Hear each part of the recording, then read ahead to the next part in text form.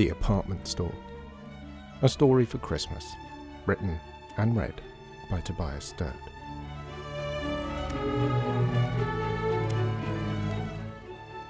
Chapter 7. The Apartment Store. A small girl with black bobbed hair, wearing a black A-line dress with a bright yellow collar under a black overcoat, sauntered through the crowds thronging the main street, happily swinging a bright yellow shopping bag as she went. On the bag were written the words, "The Lydian," in black capital letters. Beside the little girl trotted a small, immaculately dressed man, with a neat little moustache and a neat little step that danced through the gaggles of shoppers, and wherever he went there were gaggles, because someone would stop and grab passers-by and make them look at his neat little back and tell them, "You know who that is? That's Otto Krampus, the founder of the department store, the former owner, Otto Krampus, the disgraced Otto Krampus. That's who that is." "Everyone knows who you are," said Lydia, who was going to quite like her outfit as the Lydian girl. She still wasn't sure about the haircut, but she did like what Ivy had done with the dress. "Some people recognize me from the newspapers," said Artie, grinning. "I am notorious rather than famous, I think." "Everyone's talking about you," said Lydia. "That means you're famous, doesn't it?" "True fame," said Artie, "is everyone knowing your name and no one knowing anything about you, which is precisely where we're going to take you, if we're lucky, by way of here." Here was the main doors of the Krampus department store, which were swinging back and forth in a complicated rhythm, the reflected afternoon sun flashing out the numbers of shoppers as they came and went. Artie had stopped, and was looking up at the clock above the door. Under it crouched that statue of the devil who was the sign of the store. He grinned out over their heads, gazing up at the old town behind them. "Krampus, you old goat," muttered Artie, "meet the Lydian. Ready?" He looked down at Lydia. "We're going in the Krampus," said Lydia, who hadn't been expecting this. "Are you allowed?" "Of course. They might have fired me, but they can't stop me dropping in." Artie shook himself. "Come on." Lydia wasn't the only person shocked to see Artie in the Krampus. Everywhere they went, staff would catch sight of him and just freeze in astonishment. They'd be in the middle of wrapping a parcel or tweaking a hemline or advising a customer, and they'd just stop and stare. And their customer would start to complain and see what they were looking at and stop and stare themselves. Artie didn't seem to notice. He guided Lydia briskly through the perfumes and jewellery to a bank of elevators. He managed to stop himself getting into the staff elevator and instead ushered them into one for customers. "What floor, The attendant, in a smart red uniform and pillbox hat, turned, and his mouth dropped open. "It's you!" "Is that how you speak to customers?" snapped Artie. "No, sir," stammered the boy. I'd forgotten you were a customer." "So it's how you talk to your boss?" "No, sir, you're not my boss anymore, so—" The attendant gave up the fight. "What floor, please?" "4, said Artie. "And don't worry about it. I'm pretty surprised to see myself here too."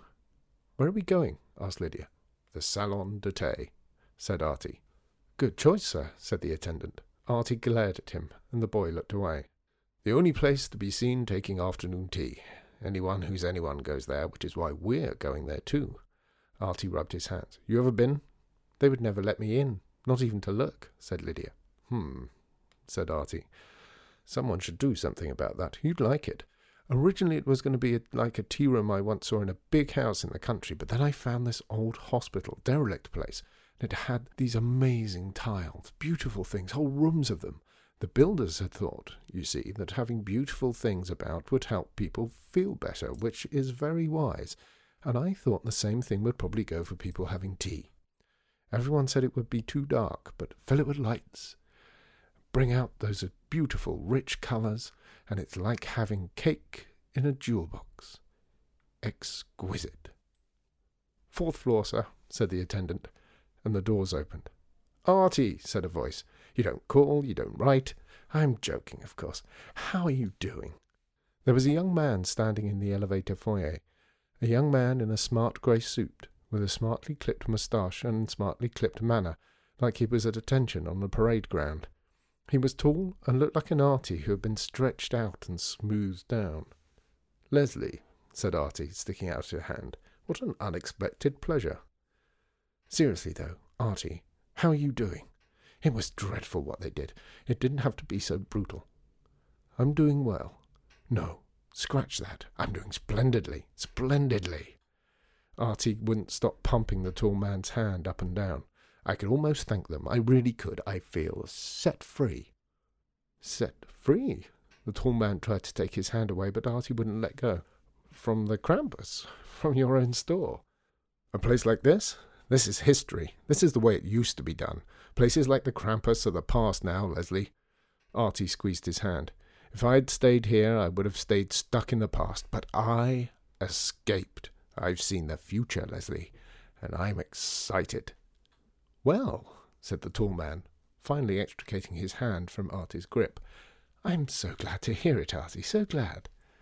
Well, said Artie, clapping the man on the arm, I hope you're enjoying my old job just as much, Leslie, and good luck to you. Come along, Lydia.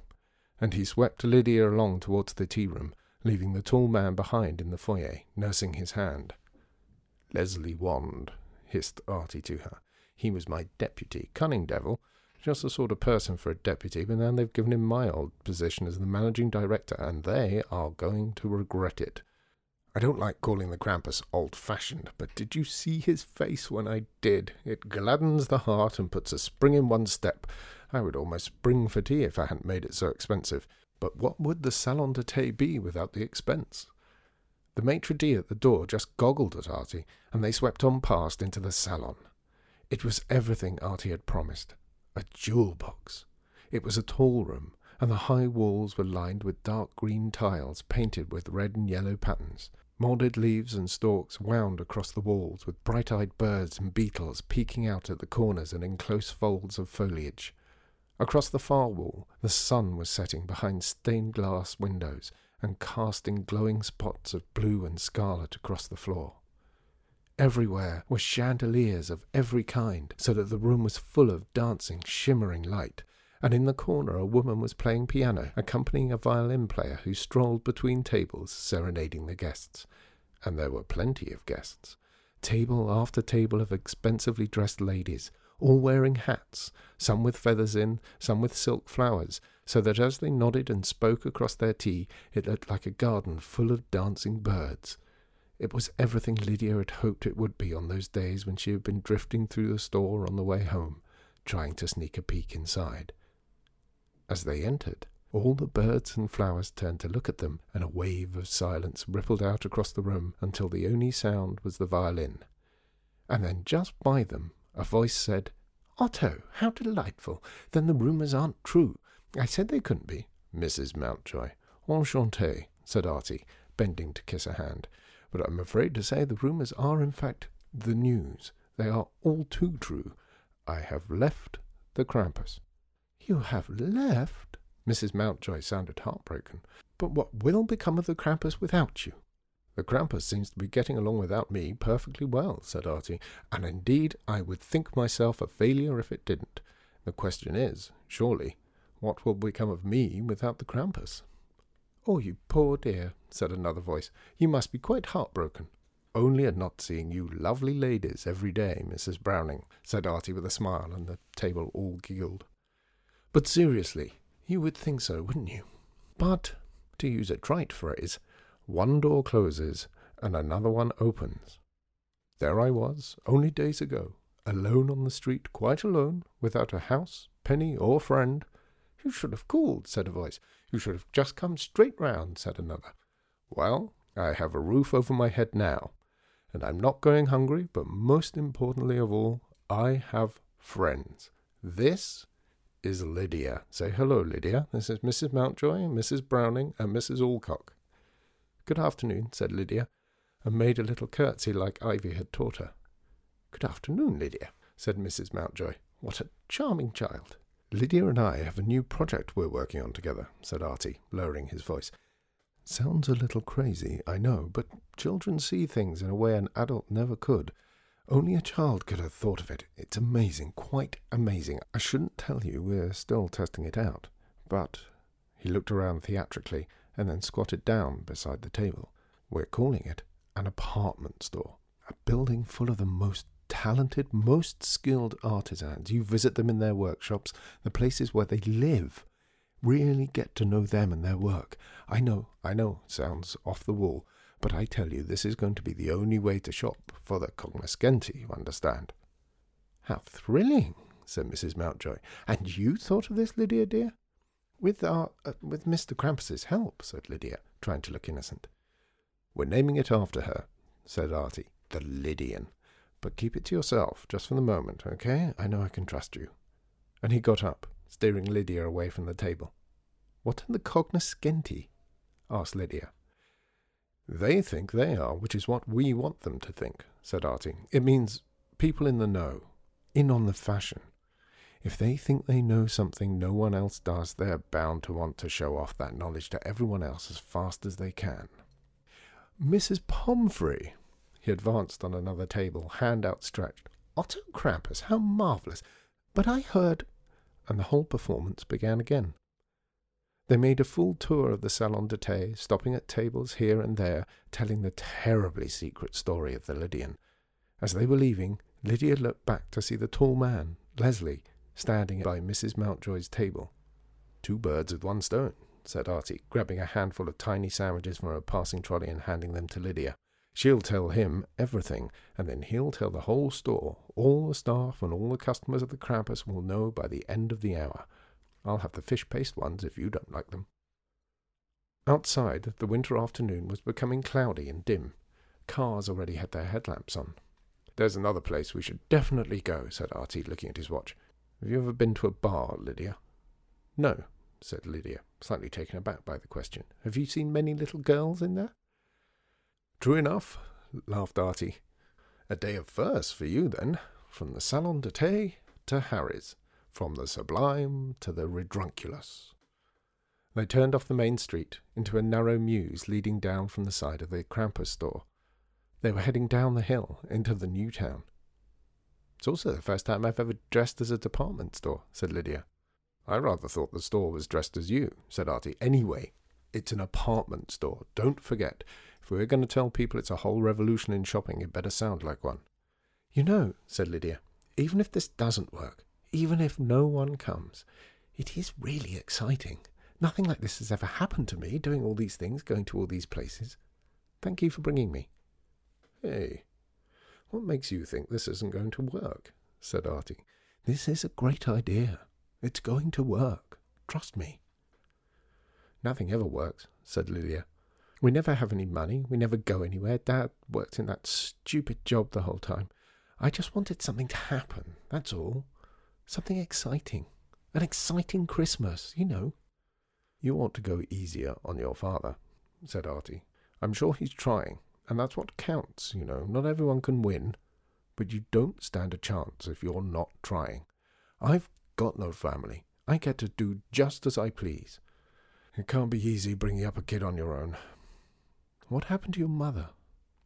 "She died," said Lydia.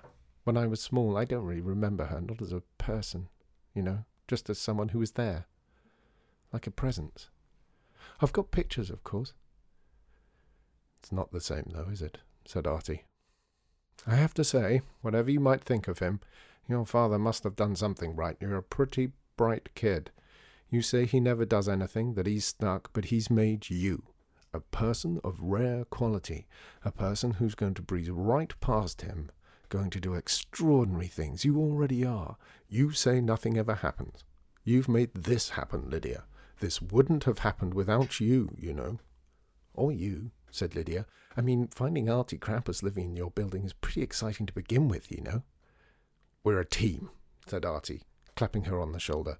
"No, more important than that, we're friends, right?" "Right," said Lydia. "Otto," said a voice, and Artie stopped. "Angus, how delightful." Artie was shaking the hand of a man with a huge yellow scarf that billowed around his neck, making his head look like it was sitting in the middle of a sunflower. "Otto, I heard what happened," said the man. "Sad, but not surprised, you know. Sad, but not surprised." "Whereas I, Angus," said Artie, "am surprised, but not at all sad." "Are you going to tell me that when one door closes, another opens?" said the man, raising an eyebrow. "Because in my experience, a door closes and you find yourself in a cold and unlit waiting room with no magazines and uncomfortable chairs. What do you need, Angus? is people to open the doors for you, said Artie. People like Lydia here. Hi, said Lydia. I'm Lydia. And I'm Angus, said the man, shaking her hand solemnly. I run an art gallery. What do you do?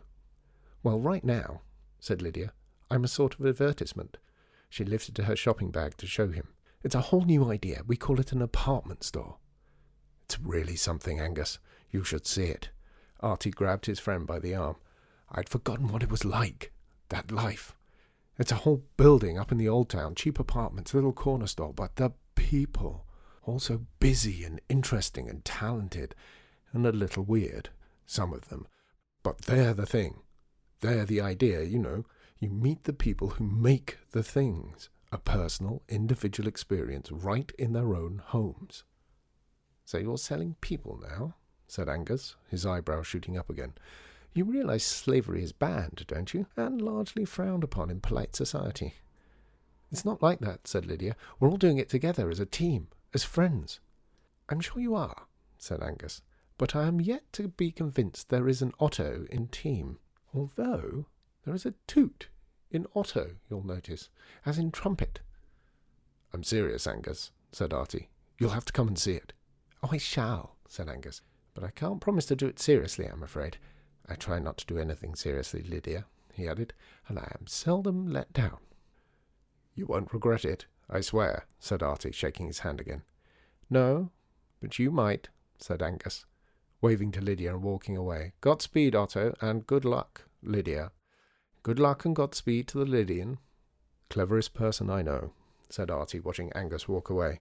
I always got the impression that he could see straight through me and like me anyway, which is quite a thing. Thank God he's so determinedly frivolous about everything. The moment he starts taking the world seriously, we're all in trouble. Right. Here we are. Harry's Bar.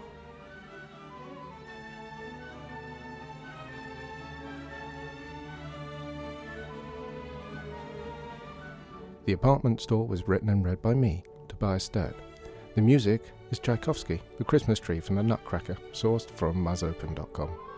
You can find more at Apple Podcasts, where you can also rate and review us if you'd like. We're also on Stitcher and SoundCloud, and, of course, at our website, ruritania.co.uk/stories. And thank you for listening.